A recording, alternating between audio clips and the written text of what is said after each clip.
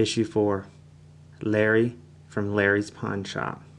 When I was growing up in here, I worked in here with my dad after schools and on Saturdays.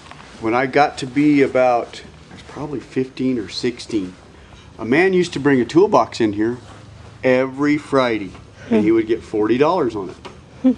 Well, on Monday he would get paid, so he would come bring his $44 or $48, whatever it was at the time, and pick up his toolbox.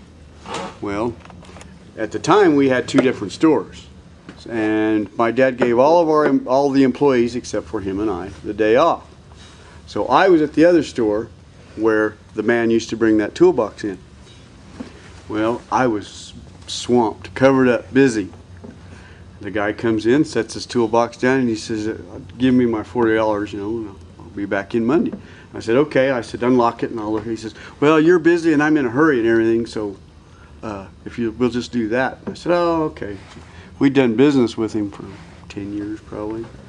So I gave him his $40. He left.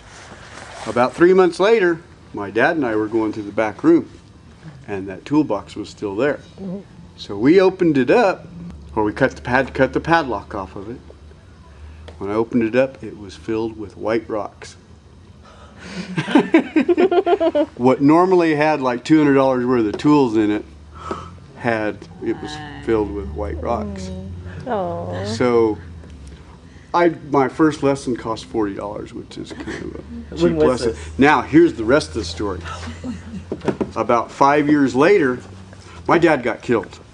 About 2 or 3 years after that. 5 years after that, this guy comes back to Deming.